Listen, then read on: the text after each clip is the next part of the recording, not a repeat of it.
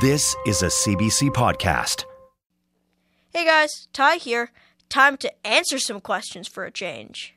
Ask Tai. Ask Tai. Why? Hi, Tai. Ask Tai. Why? Hi. I have a question.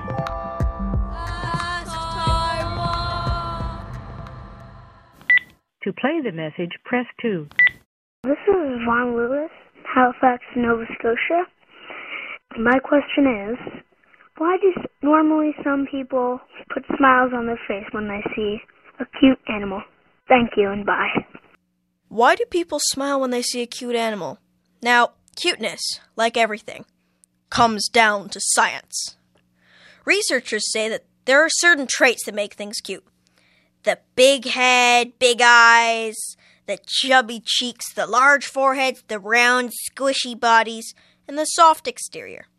That's the same for kittens, babies, snakes, if it applies.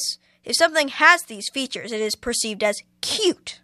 These features will tap into our instincts to take care of that thing, and our systems go into overdrive to protect it, feed it, snuggle it, all of that, just because it's cute. So this literally means that the cuteness of a baby factors into how well it survives as a human.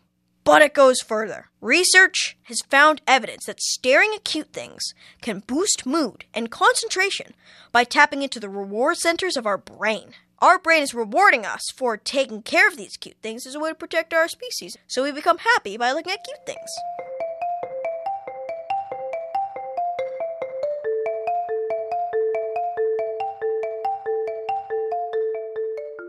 To go to the next message, press 6. Hi, Tai. My name is Hamzah, and I'm calling from Ontario.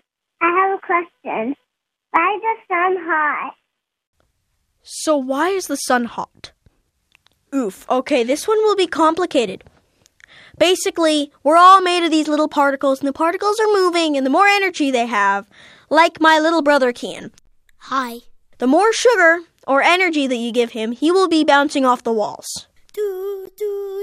So that's what temperature is. Temperature is basically how fast these little guys are moving. So if they're moving faster, it'll be heat because there'll be a higher temperature. So the particles at the core of the sun are under so much pressure and force, and they're just squeezing so tightly together. Something called nuclear fusion takes place, which means we have a hydrogen atom, and we have a hydrogen atom. Boom! We just turn it into helium. Because of magic, we change the atom into something different. And because that's how science works, if you change one thing to another thing, there's gonna be a lot of energy. It's gonna be like a massive explosion. It'll be like my brother on Easter, literally just radiating light. And they just have so much energy, and they're fidgeting so much that they have a really high temperature because the particles are having a good time, super energetic.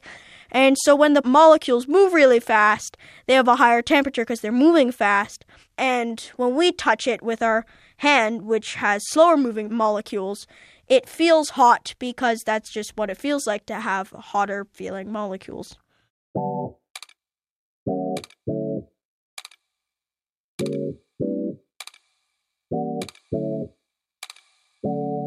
Now, here's a weird fact that I just typed up on the internet. The sun in the core is 15.7 million degrees. At the surface, though, it's a little bit less. It's just a casual 5,700, Still enough to melt your face off. The corona, which is the atmosphere that the sun has, decides to be like, you know what? The surface was cool, but let's spike it back up to a couple million degrees. I'm a little bit spicy. That's just what the corona's like, Why it happens? I don't know. And NASA doesn't know. Well, that's just, oh God. So, for some reason, it's just like cool zone on the surface, and then super melt your face off hot in the corona. Why? Who knows? But I'll let you know when we find out.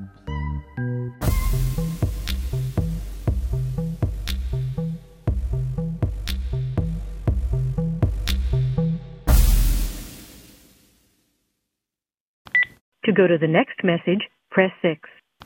Hi, Tai. My name is Rhea. I'm calling from Ontario, and my question is, who invented the English language? Thank you. Who invented the English language? Well, so there's just a bunch of dudes around a fire that, they were just kind of like, you know what, let's do English now. And they're like, yeah. And the other dudes are like, yeah, okay, I'm down with that. But I have no idea, guys. Like, I have ideas, but they're not good ideas. So I think we should just turn this over to an expert. I think if it is a bunch of anyone, it is probably a bunch of women, mums and aunts on the island of England. That's probably the people who invented the English language. And they were called Angles. So they didn't even call it English, they called it Anglish. My name's Tom Howell, and I used to write the Oxford Dictionary in Canada. And I wrote a book called The Rude Story of English, and it is a history of some dudes and some women 1,500 years ago trying to invent the language.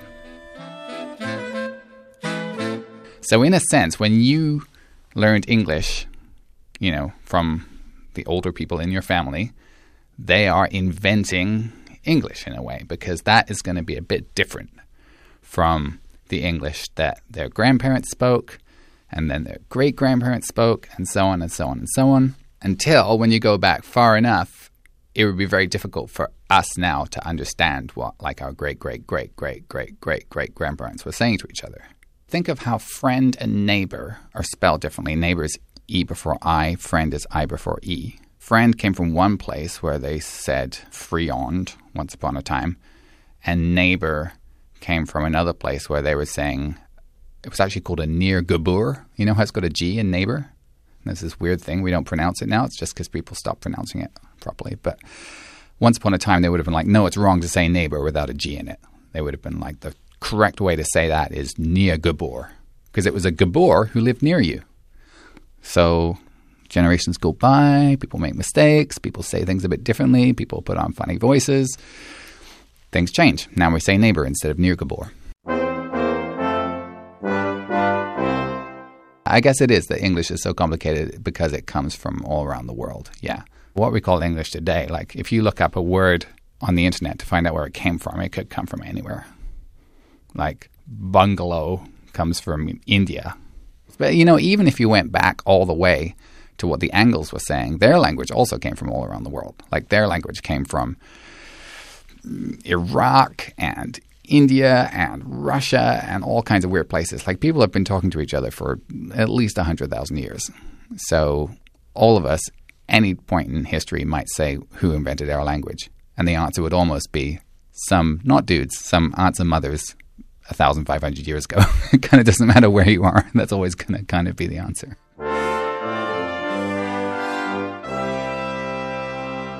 End of message. Thanks for listening to Ask Tai Why. And guys, make sure to stay tuned for another episode of Tai Asks Why coming soon.